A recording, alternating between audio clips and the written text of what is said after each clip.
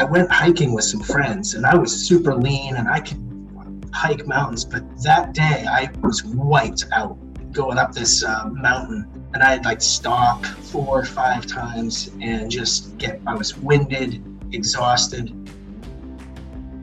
This is The Day That Changed Everything, a podcast series produced by MaineBiz, Maine's business news source. Every 2 weeks, we will post an interview with a business leader whose life was upended in one day and learn how they navigated their way back. If all great change is preceded by chaos, then this podcast series seeks to make sense of the chaos. The Day That Changed Everything is sponsored by MTI, or Maine Technology Institute, Norway Savings Bank, and Vistage. Mainers have an unrivaled work ethic, an endless supply of ideas, a boundless energy to create, and the perseverance to not say it's done until it's done better than it was before, which is why the Maine Technology Institute was created to support, nurture, and invest in those qualities, and make Maine a place where ideas and people can thrive.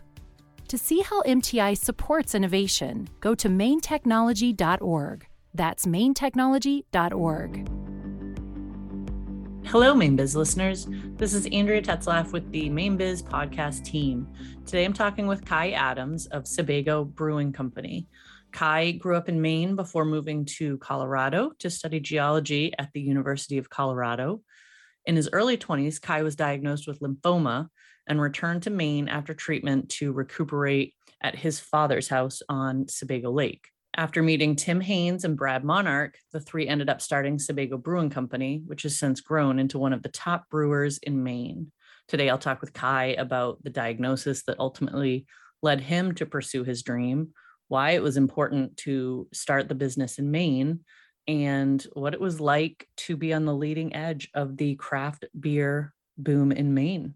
So welcome, Kai. Thanks for joining us today.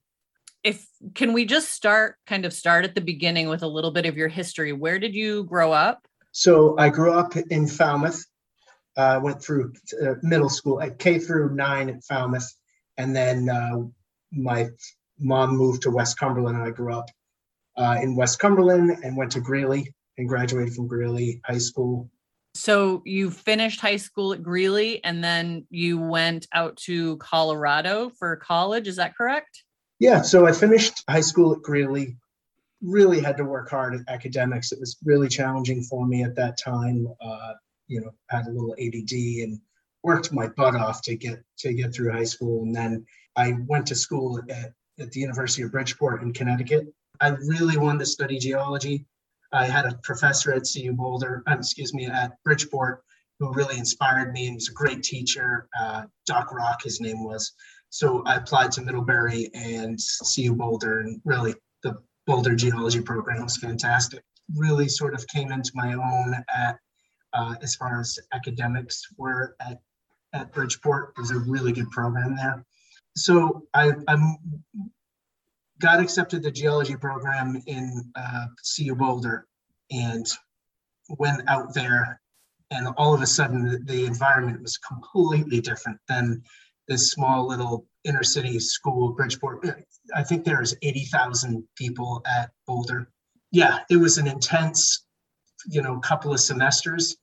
And, I wasn't flourishing at the school like that. And so I sort of stepped back and took some independent study, just sort of regrouped a little bit to figure out where I was going to be at Boulder. And that's when I started at the Oasis Brewery in Boulder. My girlfriend at the time was a hostess, and they needed someone to work in the brewery to clean growlers and stuff like that. And so I really thought that was cool. And how old were you at that time about? 19. 19. So I was 19 and working in a brewery in Boulder, Colorado. And I couldn't be happier to go to work. Great. And were you still taking classes at this time? Yeah, I was taking the independent like extension program. I wasn't fully enrolled in the school because of some of the grades I had, but I really liked what I was doing at the Oasis. So when I got to the Oasis and was doing what I was doing, it was like, wow, this is what this is all about. A job that I really liked. So that really piqued your interest in brewing.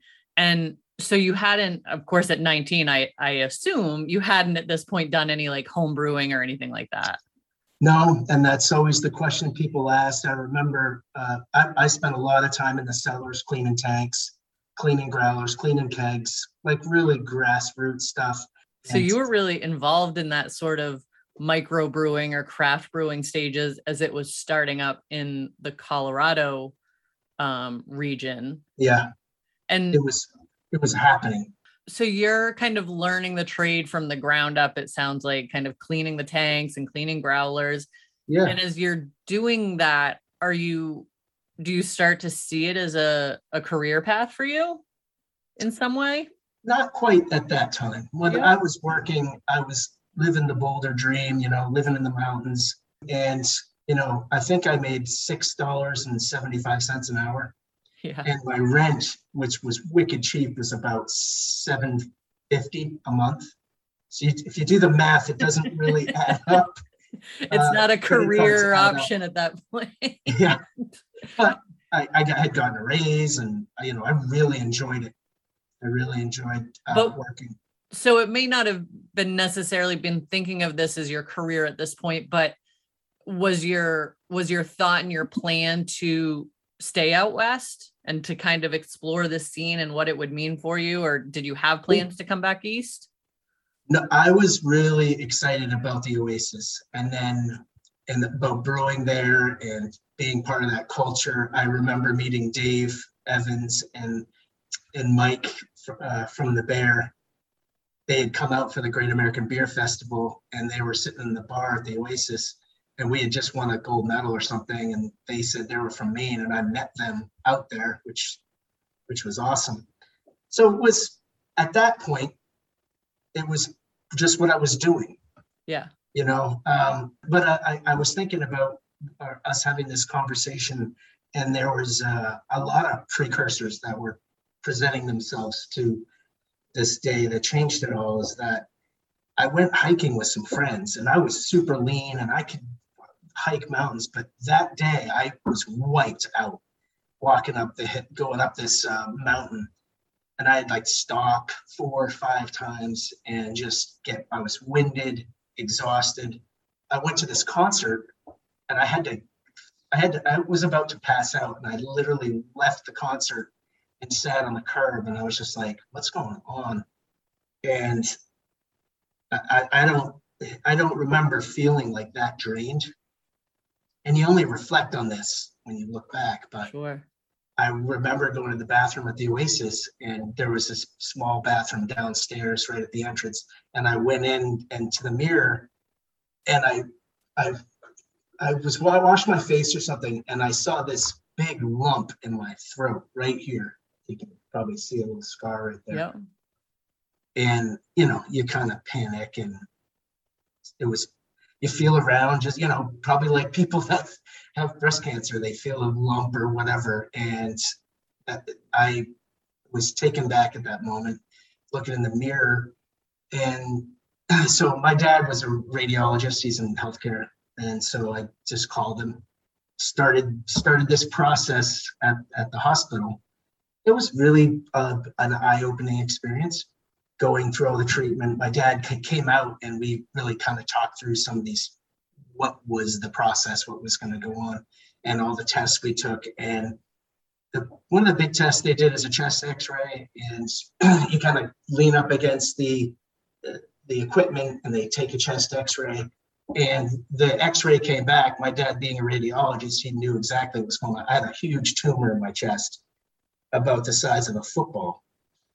And so as a 19-year-old kid, I must have been 20 at about that time, sort of listen. And my dad could really explain it really well, break it down, how doctors go through the process of what steps you take and the things that you do.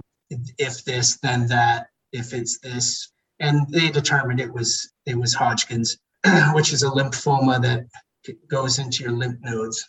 You have to have surgery, and they test all your lymph nodes. Then this was 30 years ago.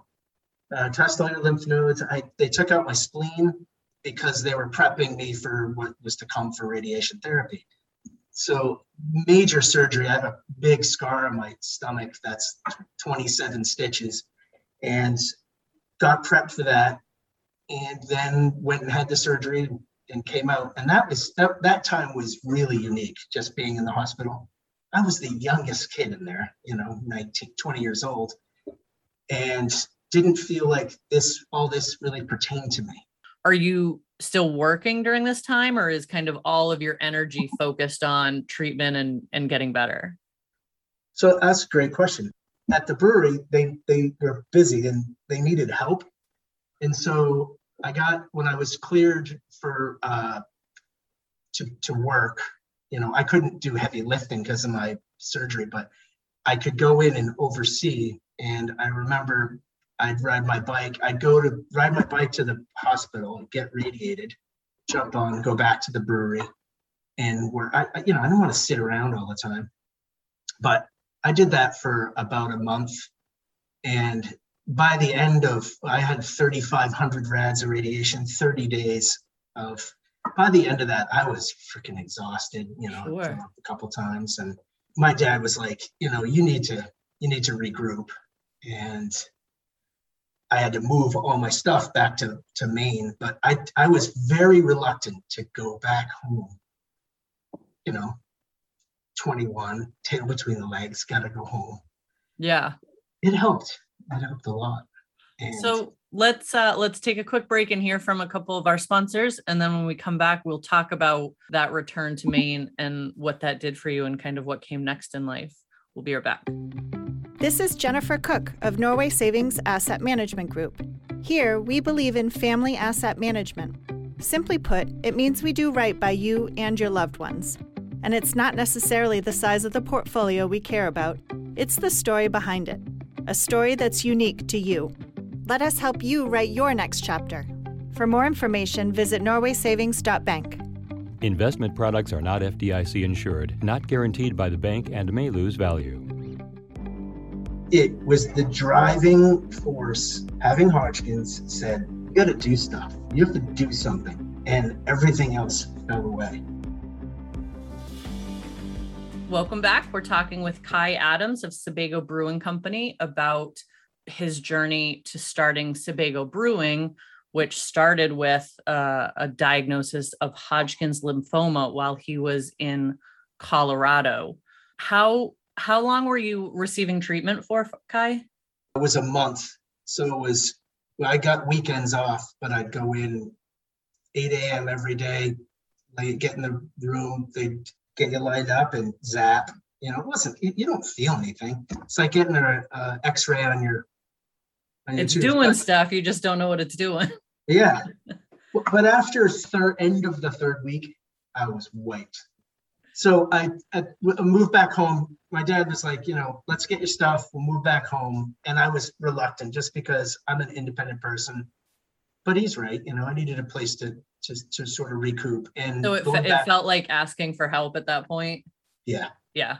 Yeah. I didn't want that. But that's, I think I got home. Oh, geez, I can't even remember. It must have been 1st of August. And he lives right on the lake. So I got to really relax. And, When you say right on the lake, I'm going to assume Sebago Lake. Yeah, right on Sebago. As soon as I got back, I didn't want to lose touch with my work in the beer business. And before I left, I applied. I sent an application to the Sea Dog. I reached out to them and they were hiring, and I was going to move up to Camden the middle of September.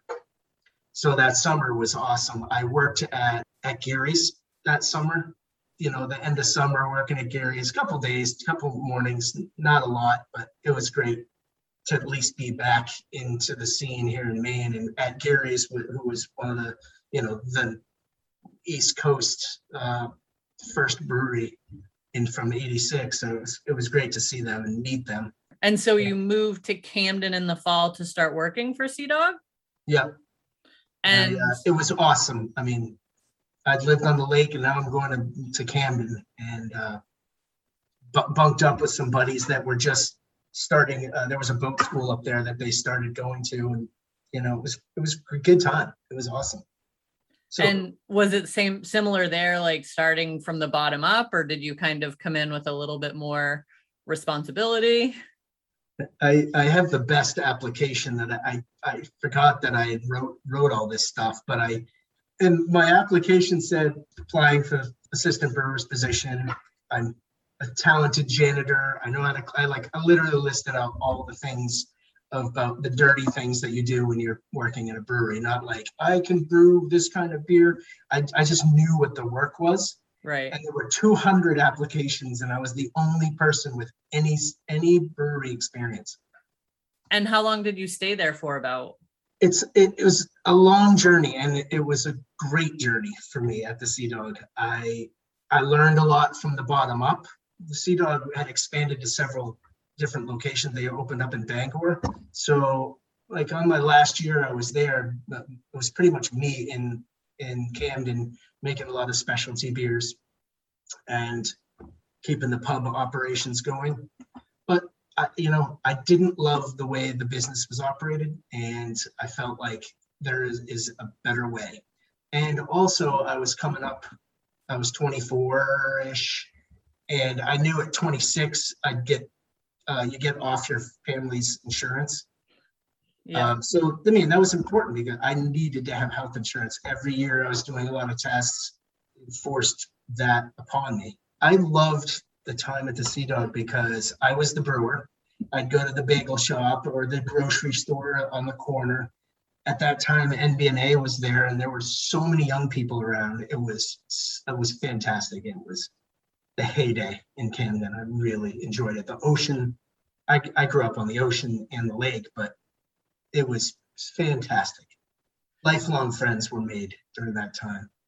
At that time, there's some really significant points going on at which turned me around, is that I witnessed the way that company was operated. I learned the operations of the brewery from ground up. So now I'd worked at 3 breweries. I understood the production, how it works, what equipment you needed. At that time, brewing techniques was coming out. Dogfish opened, Stone Brewing opened. There was a new resurgence of a lot of different beers. And then I was sort of thinking about what my future looked like working, I was working for the man. So I was like, I think this is something I can do. How do I do this? I grew up on Sebago. That was kind of instantly my idea of what, we would brew with the water from Sebago. I have the concept in mind, but what are the steps I need to take? So after that, seeing the Sea Dog, and I started really sort of thinking about what that looks like. And my dad got a business plan put across his desk from a brew pub in Connecticut. They were looking for investors, whatever. And he handed it to me. He said, "Oh, check this out." I was like, oh, so all these ideas I had in my head were sort of organized and put down here from an investor standpoint. So you were coming up with a business plan in your mind. It just hadn't been put to paper yet. That's right. So I would get done with work and go down to the Camden Library and just look at all the Yahoo feeds. I really learned a lot about corporations, the way you organize corporations, financing. I literally put myself through an MBA researching how, and I took that business plan and started writing my own, how it correlated to where I wanted to get to. So that's sort of where the plan started to hatch. So what are the steps you need to do? So I quit the Sea Dog and moved down south to South Portland and looked for a job in the restaurant business because I wanted to open up a brew pub. And I don't know, I picked like corporate restaurants because they know what they're doing. They have it kind of down to a science in terms of the mechanics. Right. Yeah. And there's 1,000 restaurants I could have gone, but I thought Chili's was a cool concept. I researched a lot about the company and how many units they have. And so that was going to work at Chili's. People were like, "What are you doing? Why are you working at Chili's?" these next couple of years were formative. They were I fantastic. was going to say, it sounds like you were being really strategic about it by like, okay, so I've gone through all of this brewing experience and I've figured out that I really love brewing and I have a passion for it and I'm pretty good at it. Yeah, But in my mind, what I'm thinking is I want to do brewing and restaurants. And so now I got to figure out the restaurant piece of it and just kind that's of right. really being strategic to build up to what your end game plan was. Absolutely. And I knew a lot. I knew how to do the brewery piece. I needed to figure out the restaurant piece. Remember my GM at the time was so confident in how he knew how to run this business. I was like, cool. How much is the phone bill this month? And I go home and phone bill, November, 1997, phone bill this month, $375. And it was really a little bit of corporate espionage because I'd get everyone's sales chits, and I'd collect them, and then all the numbers were there. So you were even looking at the operational costs of what all of that is that you're not, as a bartender or a server, you never think about, but you were looking at, okay, operationally, how much does it cost to open these doors every day? How much does it cost monthly to be paying the staff and be paying the bills that keep this thing going? Absolutely. I mean, really needed to learn all that. And I built my own P&L based on the data that I have. So that was very helpful. It was great. It was a really good learning experience. Met a lot of people, but those key people, me and Brad and Tim, was awesome. So Slowly, Brad and I would go over to East Side Mario's at the mall and we'd talk about it. And I had put together I'd worked with a consultant and I put together the business plan for Sebago Brewing Company. Eventually get your investors on board. Yeah, family and friends and a couple of, business people that we knew. We had a SBA loan for the equipment and for the interior. All during that time, I was looking around for equipment to buy, and we found this equipment that was in Hawaii. So this is great. Hey, Brad, let's go to Hawaii and pack this brewery up. And Tim had back surgery, so he couldn't go. So Brad and I went out to Hawaii. We just started our checking account. We had some funds in it. Went to Hawaii, met the guy that owned it. It had never been installed, this equipment. It was really cool equipment. It was up in a storage container up north of Kona, the town of Kona. And we went and inspected it and put it all together. And we drove up the hill to Hilo, and we had this convertible. It was awesome. I can't remember what kind. It was like a red sports car convertible. Went to the bank and put the down payment. Our attorney got all the liens cleared, and he was working in the middle of the night. But we signed the first check. It was like $43,000. And I had to write our address, and it was my home address in Portland. It was the first check that we ever wrote out of Sebago, and just we're coming down the hill in Hawaii, just like we just bought a brewery.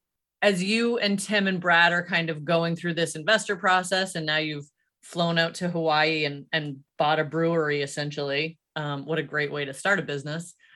Was your health ever a concern to Tim and Brad? Was there ever conversations between you guys about what you had been going through in the past 5 and 10 years? And if that was a concern for them, other than as a friend and obviously being concerned about your health? Right.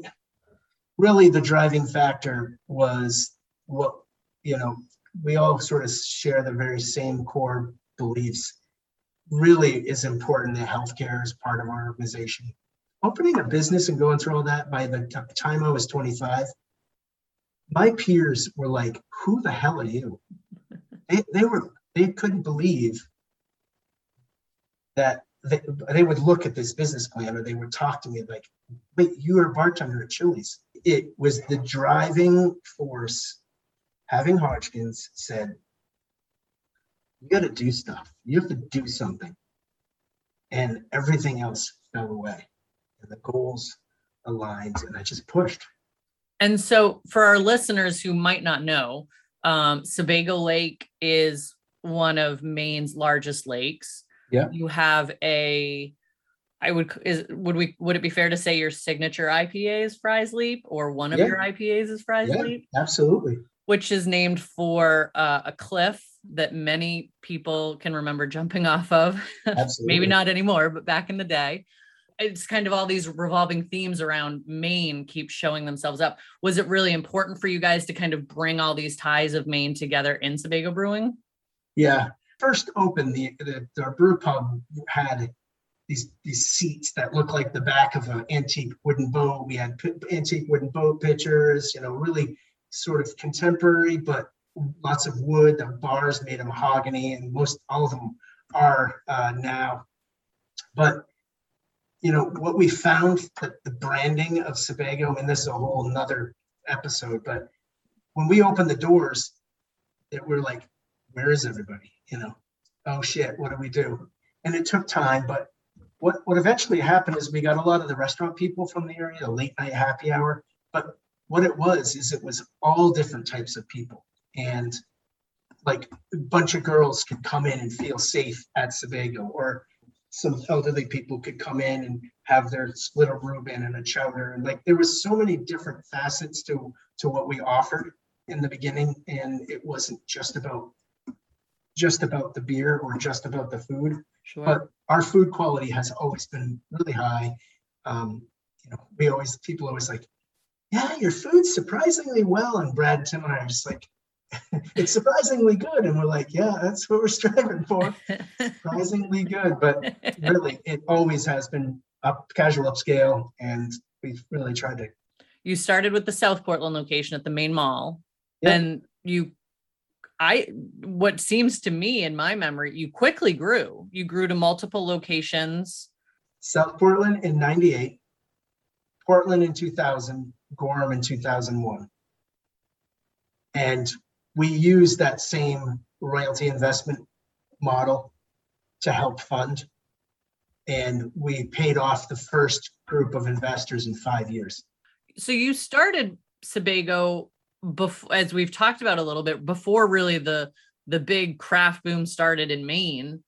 I guess I'm curious kind of how you felt confident that you could open this up and be successful. Was it kind of the unique aspect of having the brew pub to go along with it? Or was there something else that made you kind of feel confident that the three of you could really take this and run with it and make it work? I felt like we had a concept and an idea that was it was really based on a lot of our values. Like, we believe in quality and we believe in value. And like, when you start a business based on your values and your core beliefs, and you build everything around it, it really changes a lot of things. And we were working at Chili's with this crew of people. Brad, Tim, and I we took 15 employees from Chili's to Sebago. All of them believed in us. We all had worked together before. Staffing wise, it was so easy to of all the restaurants, that was the easiest, because we knew everybody. We knew what they could, and we would want to go. I mean, those are the people we wanted in the boat. Brad, Tim. Brad is a fantastic manager. He's a great leader in that aspect. So people were willing to do it. So we had the ideas. Brad had owned a couple of restaurants before. Tim had worked in a lot of startups. So our roles, Brad was in the back of the house. Tim was in the front, and I was in the brewery. And then we all had those pieces. Yeah, I was going to say, it sounds like your skill sets really complemented each other. Absolutely. And to this day, it really does. I mean, we would overlap a little bit. We had to kind of figure that out, but those guys, Brad and Tim, do not want to be on a podcast. They don't want to go up and testify in Augusta. That's where my strengths are. And, I'm out talking with people, and they're great operatives, and that, you really can't find a better trio. We thought we had the challenges of the past 20 years. The last 3 years have been the absolute most challenging. In what ways? Of all of it. In what ways? The growth, the COVID, the people. I mean, it's just been it's very complex. It went from a 1-unit brew pub, couple of guys, to multiple units, staffing. Last year before COVID, we had 227 employees. We're down to like 150. That's hard when you have that many people. We're leaner now, but man, the decisions and the choices and the things we have had to think about over the last couple of years, like we live in upside down land right now. It's been crazy. I guess also the 2018, 2019, or 18 through 20, I was the president of the Maine Brewers Guild, and we had some of the biggest, heaviest legislative lifts that the guilds have faced. So that was also part of it. Very proud of the work that organization's done to sort of lift up craft beer in Maine. Seems like kind of after that legislation changed, all of these sort of tasting rooms, smaller breweries opened up. Yeah, I think 2012 was the big year of that's when Maine Beer and Baxter opened. Mm-hmm. So we were a dozen years, 14 years in by then. But yeah, it just changed. It really evolved those couple of years. Yeah. We did pass the brew pub, the tasting room law, which really helped a lot.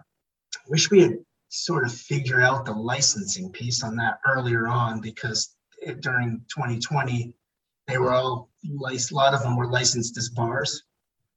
Oh, and so when things had to be shut down, really screwed over a lot of people, because you could convert the license, but it was just and you never can predict that. Of course. Who would have ever thought? So looking back now, kind of 23 years into this venture that you and Brad and Tim started, do you feel like it's achieved what you thought it could achieve? Has it surpassed anything you thought it could be? Or, do you still have more goals that you're hoping to achieve with it? I guess my goal was to be able to drink a pint of Fries Leap IPA at Fries Leap Cafe while looking at Fries Leap. And I actually have done that. That was kind of my goal. There you go. We had in 2005 a grandiose plan to open 30 brew pubs, be the number 2 production brewery in the state of Maine, like really these huge goals. But then everything changed, and it got more complex, and we got a little older, and the risk reward is here, and it depends on the day, right? But we are ever as passionate about craft beer and the industry, about hospitality, about the restaurant industry, the people in it, and it's so diverse. I think our goals moving forward is to do less better, and just to stay focused on what the operations we have, the people we have, and build sustainably. I was playing golf the other day. My buddy said, "Hey, you want a beer?" And I was like, "Sure." Fries Leap comes out of the bag, and it was canned a week before. And granted, that means that we don't have enough beer because it left the brewery a week ago, and now they bought it in a store. But to me, that's a tough goal to be. That's tough to beat. There's not a lot of breweries can go out in the public and grab a beer that's 6-7 days old and that's that fresh. So that's really important to us, and just sustainably growing so that we can take care of the people that have worked for us for so long. Great. We'll take one more quick break, and we will come back and talk with Kai about what he has learned over 23 years of starting a business, growing a business, and treating his employees so well. We'll be right back. As the CEO or owner of a small or mid-sized business in Maine, you've got the weight of the world on you. But what if you didn't have to go at it alone? What if you could journey with an elite team of peers who've got your back and an experienced guide who knows the lay of the land? With that level of support, how far could you go? For more than 60 years, Vistage, the world's leading executive coaching and peer advisory organization, has been helping leaders reach new heights. Learn more at Vistage.com. That's VISTAGE.com. I knew when I was starting Sebago that I was going to be as supportive of others as they were to me. We We are back with Kai Adams of Sebago Brewing Company. And so, Kai, I'm just curious, we were just talking about if the brewery had sort of met or surpassed your expectations now that you're 23 years in. So another way of looking at it, now that you're 23 years in, looking back, what have you learned over all that time about starting a business? So many facets. There's like so many different pieces that come together. I definitely would say like stick to your core values. I mean, really, it's driven us in a lot of difficult situations. If you can just write them down and talk about them, like, this is what I believe, this is what's important to me, this is how I will react in this situation. One thing I learned, Brad taught me on very early, was nothing is linear. It seems basic, but there are so many different ways of doing business. Other thing that we learned is that we try to be the best customer to our vendors, because that's really interesting. Because if you, when is the shit hit the fan? It's Friday, it's Saturday night. If you owe somebody money, they're not going to bend over. But if you're current in what you owe people, and you're let's say you can't pay them, why don't you just call them up and say, hey, Tom, I need another week. Can I get you this much on that day? You'd be surprised. Most people, most people are just shocked that you actually call. Well, it also sort of goes back to those core values you talked about at the very beginning with when you guys started the business. Yeah. Who are you and what kind of person are you going to be? Yeah. So tell me about your time and your involvement with the Maine Brewers Guild and kind of what that's taught you about the brewing industry in Maine, and maybe a little bit about if and how it's allowed you to give back to the brewers that are coming up behind you guys. I have always been involved with the Maine Brewers Guild since '98. Yeah. It wasn't quite as organized. We'd have maybe one or two meetings a year from '98 to 2010, for that long. Like, we'd have one or two annual meetings, and a lot of times it was for, just to catch up on some things. We would do some legislative work. The resources that are available to brewers in the early to mid 90s that we have now. So I remember like those guys helping me out. And even in Colorado, I remember driving from Boulder to Denver to borrow barley or something from Breckenridge Brewing, and that was always there. I think from those early times of being sort of starved for resources, being at the end of the road in Maine, the Maine brewers have always been relatively united, competitive in the market, but from a brewer standpoint, it was hugely important to support, the mechanics of brewing. And I feel like when I knew when I was starting Sebago that I was going to be as supportive of others as they were to me. The first batch of beer that I brewed, Brian Smith from Casco Bay came over and ran my filter and filtered it for me. I didn't know how to run this DE filter, and he came over and did it. He's like, oh, because he had one. And I was like, that. I wasn't even open in this. He came over from his brewery to take the time to do that. I know when I was stepping down from the guild 2 years ago, that our real goal was to keep the unification of the breweries, of the brewers, and making sure that the board of the guild was diversified to represent different regions and different sizes of breweries. And I think that they've really kept that together. COVID created a lot of challenges and a lot of diversity because some people couldn't open. They were mad that others were, and I totally understand how people were feeling. But I think the resources that the guild provided to help people through that was awesome. Sean did a great job. Abe from Orono and Colleen and the whole board have done that very well. And big shout out. I mean, you can't talk to any brewer in Maine without them mentioning how supportive Allagash has been to everyone on every level. So it's been really great to be a part of that. And I think we're a model for most brewery organizations across this country.